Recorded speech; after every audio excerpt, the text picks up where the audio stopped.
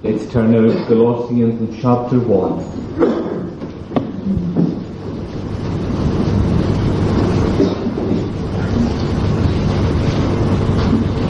Colossians chapter 1 from verse 9. For this cause we also, since the day we heard it, do not cease to pray for you, and to desire that you might be filled with the knowledge of His will, in all wisdom and spiritual understanding, that you might walk worthy of the Lord unto all pleasing, being fruitful in every good work, and increasing in the knowledge of God, strengthened with all might, according to His glorious power, and to all patience and long-suffering with joyfulness, giving thanks unto the Father, which hath made us meet to be partakers of the inheritance of the saints in light, and so on.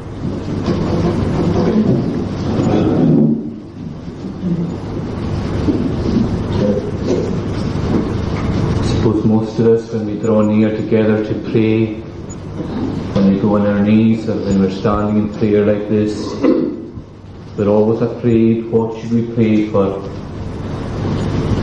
One thing that we must always pray for is other people. And we must pray at home for ourselves. We must never stop praying for others especially. You know, there's a danger that when we are praying for our loved ones to be converted, for people in the community to be turned to Christ, that once they are converted, that we sort of leave off the praying, that we tend to sort of from then on ease off a bit and say, well, they're okay, they're in the kingdom, they're saved, and that's it. That's the most important thing. Now Paul, he seems to have a totally different view. He says that once these people are converted, that's when you really continue to pray with as much strength as you can. That's what he says there in verse 9, isn't it? For this cause we also, since the day we heard it, do not cease to pray for you. For what cause? Well, he's been telling us why since verse 3. Because he's giving thanks to God and the Father of our Lord Jesus Christ, praying always for you, since we have heard of your faith in Christ, of the love which you have to all the saints, and so on. Paul has heard that these Colossians are not only converted, but they have faith in Christ that is made known throughout the land. They have a love for the saints that is quite remarkable. People are speaking about it. Now, if you were going to meet someone who could be described in these verses 3 to 8, you might have said, well, there's one person that we don't need to pray for.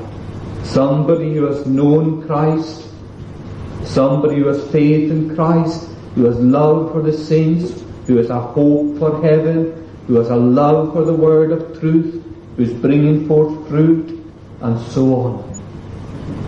And they have a love in the Spirit in verse 8. If you meet someone like that, you might just be tempted to say, well, they don't need our prayers. But Paul says, we also, since the day we heard it, don't cease to pray for you. We keep on praying. And he gives us a description of prayer. And it would be just lovely if all of us who are gathered here tonight would pray for one another as churches and as individuals. This kind of prayer. What's he asking for? It's very interesting. We have a description of many of Paul's prayers and of the Lord's prayers in the New Testament. And we should use these to pattern our prayers. Now, what's he asking for? Well, first of all, it's that ye might be filled with the knowledge of His will in all wisdom and spiritual understanding. He wants them to have knowledge. Knowledge in particular of God's will, God's purpose. I wonder if we would all be willing to confess just how little we know of God's will. Surely there wouldn't be anyone who would dare to stand up or to even say in their hearts, I know as much of God's will as I need to for my life here on earth. Could it be that the evil one perhaps has crept into any heart and just said, you're all right, you know enough, don't go overboard, don't be a fanatic, don't drive yourself on and on, don't. But the Lord says that we must continue to get to know Him, to be filled with the knowledge of His will in all wisdom and spiritual understanding. To know God's will. That's a lifetime of study. To know what God wants you to do. How perhaps we have trivialized guidance with the books that come out on it sometimes that make things so succinct, as if it only refers to people who are going to be missionaries, people who are going to be married and so on, as if it's only certain things that we need to know God's will for, that we can live the rest of our lives in conformity to the world. But no, to know how God wants us to live all the time, that's knowing God's will. But not just to know it, but to know it with wisdom, the knowledge of His will in all wisdom. You know, when you have wisdom, you have that kind of settled frame of mind where you've come to know in a very wise way. It's not just a knowledge that's come to your attention and is buzzing around in your mind like one of these things that we say they're our hobby horses. That's not wisdom. This kind of knowledge is a knowledge that's settled down into your mind and has become part of your way of thinking and has become part of fearing God. Knowledge blended with that wisdom. Christ Himself, He grew in that wisdom. He grew in wisdom, so we must be Christ-like, then we must be wise in our knowledge. Stephen, that wonderful man, filled with the Holy Spirit he was, and we're told that he had wisdom. Wisdom. That was marked out, because you see, not every Christian is a wise Christian. Just as not every Christian has much knowledge, then it's also true that even those who have more knowledge than others, that does not necessarily make them wiser. We've got to pray that we would grow in knowledge of God's will in all wisdom, so that it settles and becomes part of our thinking, but also in spiritual understanding. Understanding is where you take this wisdom and you apply it to the various situations in life. You gain the knowledge of God's will. It becomes part of your wise way of thinking. And then in understanding, you're able to apply it to the various situations that you come up with in day-to-day life. That's something we must pray for, isn't it? How much we've heard since we were little, most of us having grown up in Reformed backgrounds, sermon after sermon, reading good books from when we were toddlers. Well, here we are. We've learned much, I'm sure. But are we able to say we understand it spiritually? Are we able to apply it to each situation that we come up against? Christ Himself, at the age of 12, the teachers in the temple were amazed at His understanding. Not just at His knowledge, but how He was able to apply this knowledge as a boy of 12 to life. That's what amazed them. It wasn't parrot fashion learning. It was learning that they could apply to life. And it's spiritual wisdom and spiritual understanding. Why? Because you can't earn it. You can only receive it. You can never get it from universities, not even from theological colleges, not even from books. This is spiritual work. And if it's spiritual work, then the Spirit must be the driving force behind it. And He must also be the one that enables us to receive what has come to us. Spiritual work. You know, at the very center of God's will, what do we find? Christ. That's the very center of God's will. In Him are hid all the treasures of wisdom and knowledge. In Him. We can learn, as we've so often heard from people, all about the tent pegs of the tabernacle. We can learn about all the little fine details here and there in the Scripture.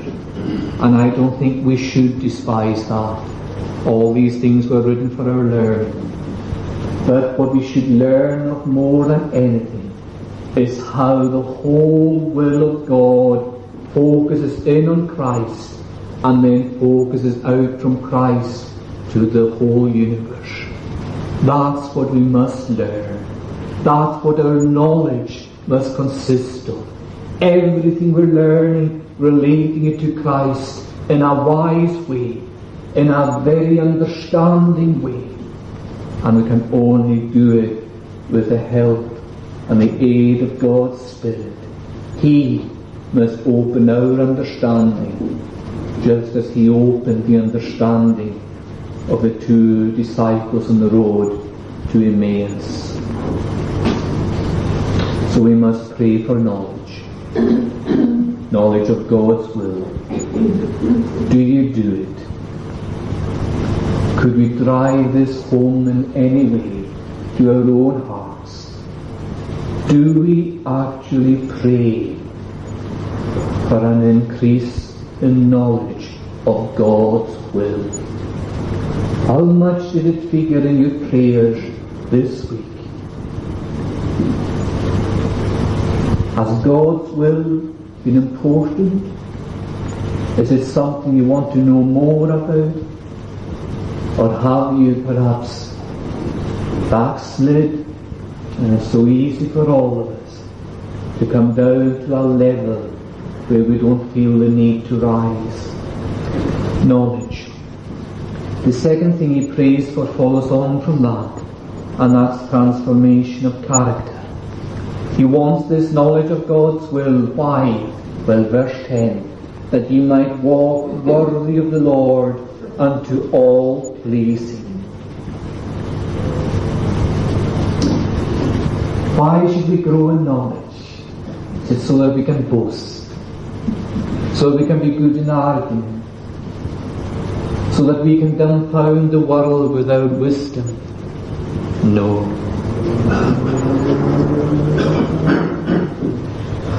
There may be some people, and they're saying that they would wish to see a greater transformation in their own lives. They're quite aware that they're spiritually at a low ebb, and that they're far, far from being Christ-like. And they would love to be more transformed than they are. Well, could it be that partly the reason for your low spiritual state is that you simply haven't been praying that you would know God's will the way you should have been? When you do have that knowledge of God's will increasingly, there will be a transformation of character. This is what he says, that you might walk worthy of the Lord and to all pleasing. Get to know God's will. Why? Is it so that you can say, well, I'll live up to the standard of the community in which I live? Or I'll grow in the knowledge of God's will so that I'll be able to live to the standard of the church in which I worship? Or some people would say, what I would like really is just to be as holy as I am able to be. But even that isn't enough. We must walk worthy of the Lord. He is our standard. Not the world, obviously. Not even the believers, not even the best believer in the church is to be our standard. He can be our example, but not our standard. Our standard and our goal is to walk worthy of the Lord Himself. Christ, His passion. He is the one that we are to walk worthy of. Not just to imitate Him, but to walk worthy of Him. You know, there's a difference there. You can imitate a fool, but you can't walk worthy of a fool. It's not just imitating Christ. It's realizing that Christ is someone who is worth you following. He is worth you changing your whole lifestyle to be like Him. All our lives.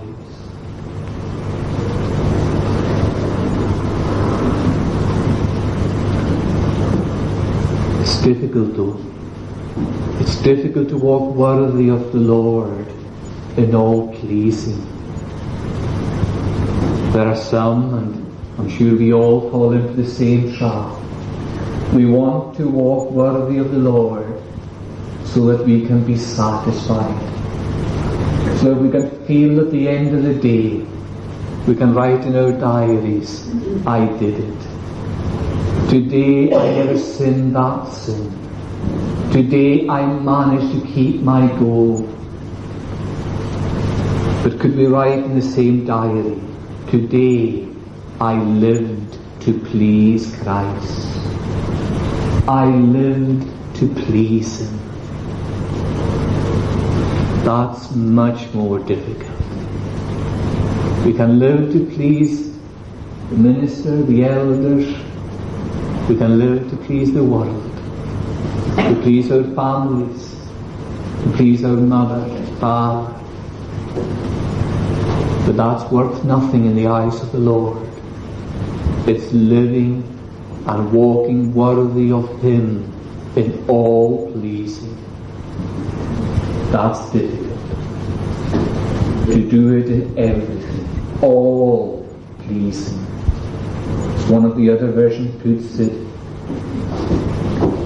in every way to please Him. In every way to please Him. What will be the consequences of knowing God's will and then walking worthy of the Lord into all pleasing?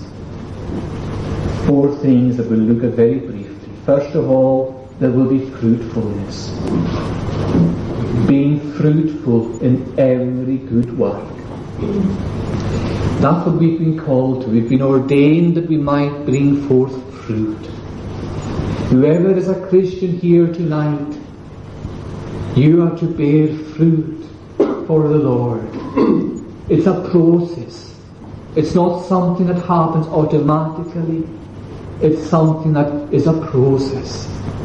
But you are to bear fruit so that you be useful in the eyes of the Lord and in the kingdom of Christ.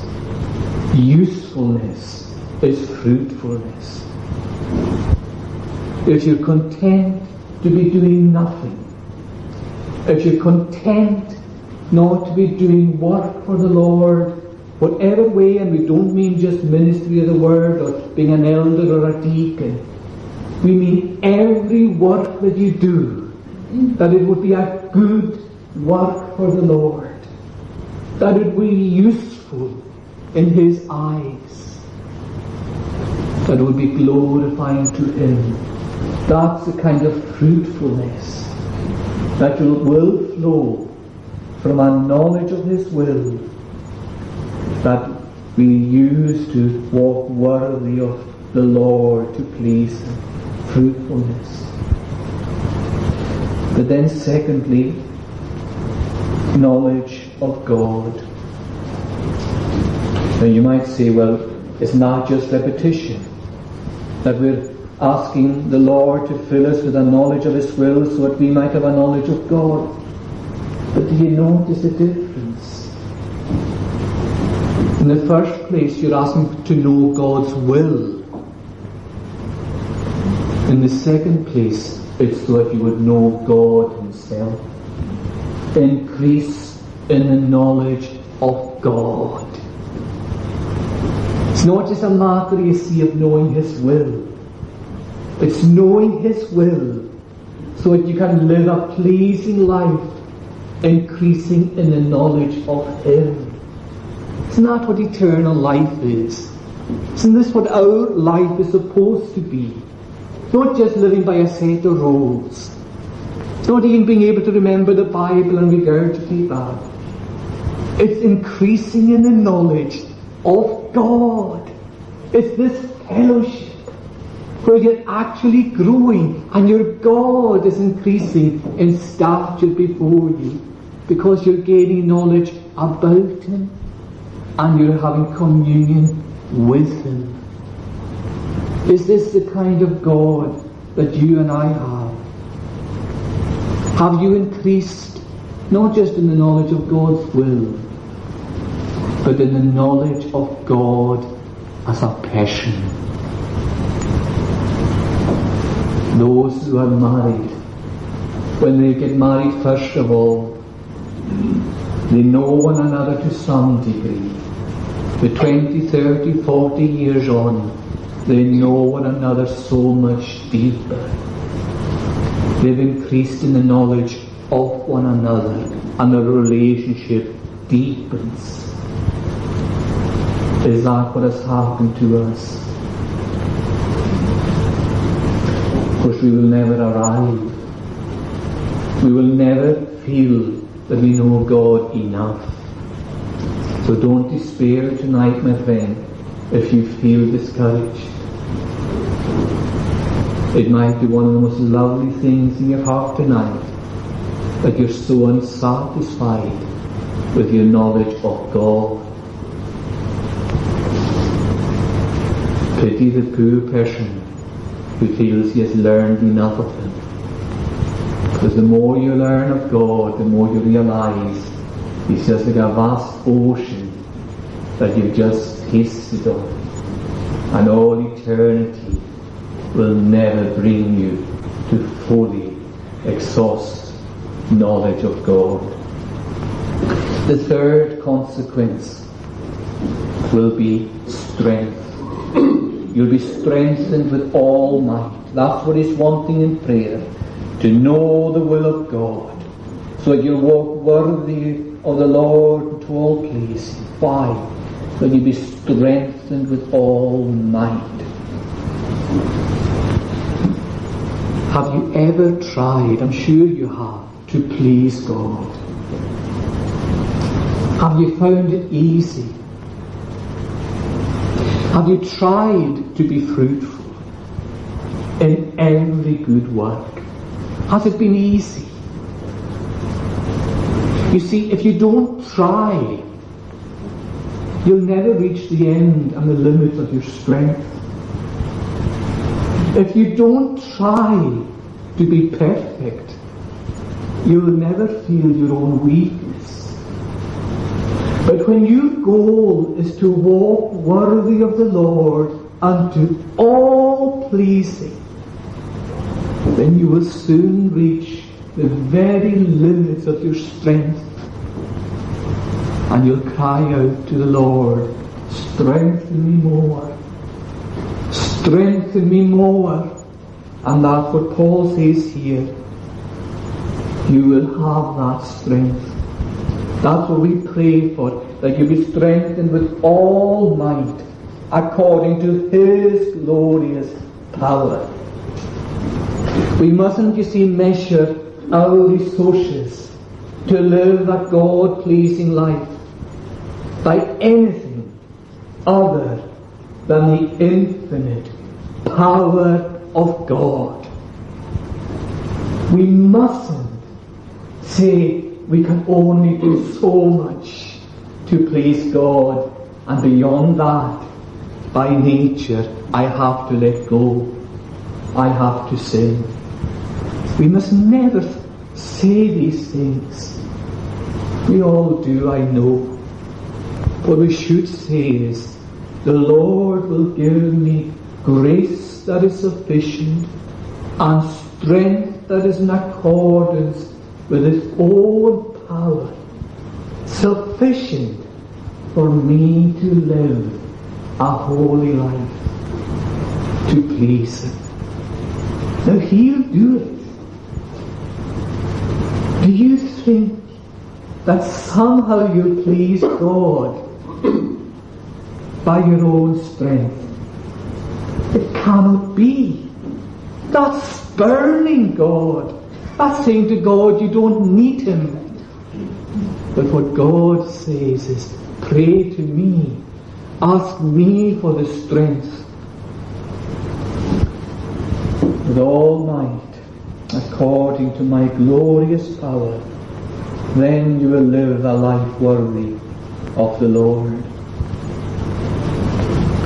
And it's very interesting, that word strengthened, in the Greek it's a present. It's not as if the Lord gives you a burst of strength at the beginning of your Christian life and then you keep on going. It's that the Lord is continually making His input into your spiritual life. Day by day, His faithfulness is there. His compassions fail not. The joy of the Lord is always our strength. He is there. He is there. I will never leave you nor forsake you. That's not His mere presence. That's the promise of power to conquer in His name. So He'll give us all the strength to live for Him, and He'll give it continually in response to prayer. And if we have that power, you see, we will have three things: patience, long-suffering, and joyfulness. Patience, that's where you're able to persevere, to endure, to persist.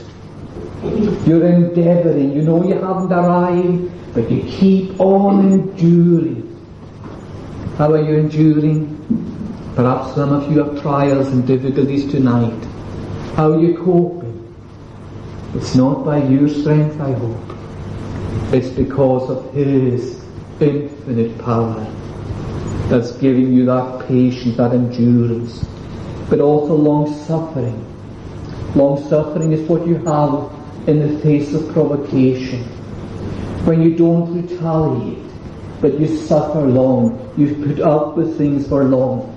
When somebody speaks bitter words to you, as a young Christian, you're tempted just to blast back. If somebody hits you, you're sometimes tempted just to hit back. But that's not long-suffering. When we're living in our own strength, you see, bitter words will come out of our mouth so quickly. But if we're strengthened with all might according to His glorious power, then we will have long-suffering. We'll be able to say with Christ perhaps, Father, forgive them, for they know not what to do. Stephen had the same. And also we will have joyfulness. You can see some people, they're enduring, they're not retaliating, but are they joyful? It takes considerable strength to be joyful while you're enduring, while you're suffering long. It's one thing to be able to persevere with a long face, with no joy in your heart as a matter of duty. It's quite another matter to endure, to have long suffering with joyfulness. That requires God's strength. God's strength. The fourth thing is thanksgiving, of course. Giving thanks unto the Father, who has made us meet to be partakers of the inheritance of the saints in light. Isn't that perhaps a most beautiful thing? Thankfulness. Do you pray for the spirit of thankfulness, the spirit of thanksgiving? Do you long that in your heart there will be that wonderful sense of gratefulness for all that God has done for you in Christ, that He has qualified you to share in the inheritance of the saints in light? Well, my friend, if you want to have that gratefulness, pray for it. Pray for it. Because it will only come as you grow in knowledge of His will and begin to walk worthy of the Lord and to all pleasing. There's a whole series of great teachings in the verses that follow from there, but we'll have to leave it there for the moment. Let's bow our heads and pray. Lord our God, we thank you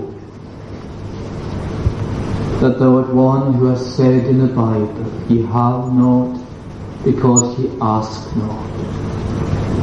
Oh, forgive our foolishness and our blindness, that we haven't always seen the goal the way we should, that we have been too content to live in the spiritual shadows. Grant us, Lord, to truly have as our aim to walk worthy of the Lord and to all pleasing, to be conformed unto the image of Christ. We thank Thee, Lord, that Thy Holy Spirit, who was given to us in our regeneration, is one who breathes within us a desire for sanctification. We pray, Lord, that Thou wouldst give us then to be spiritually minded, to have our mind set on the things of the Spirit and not the things of the flesh. Watch over us, Lord, we pray. Bless our congregations. We thank Thee, Lord, for the oneness that we have in Christ Jesus. Grant, Lord, to bless Thy word as it goes forth. Every Lord's day and every prayer meet, that it may be accomplishing a transformation in our character that will be pleasing to Thee. Hear us and watch over us, for we ask it in Christ's name. Amen.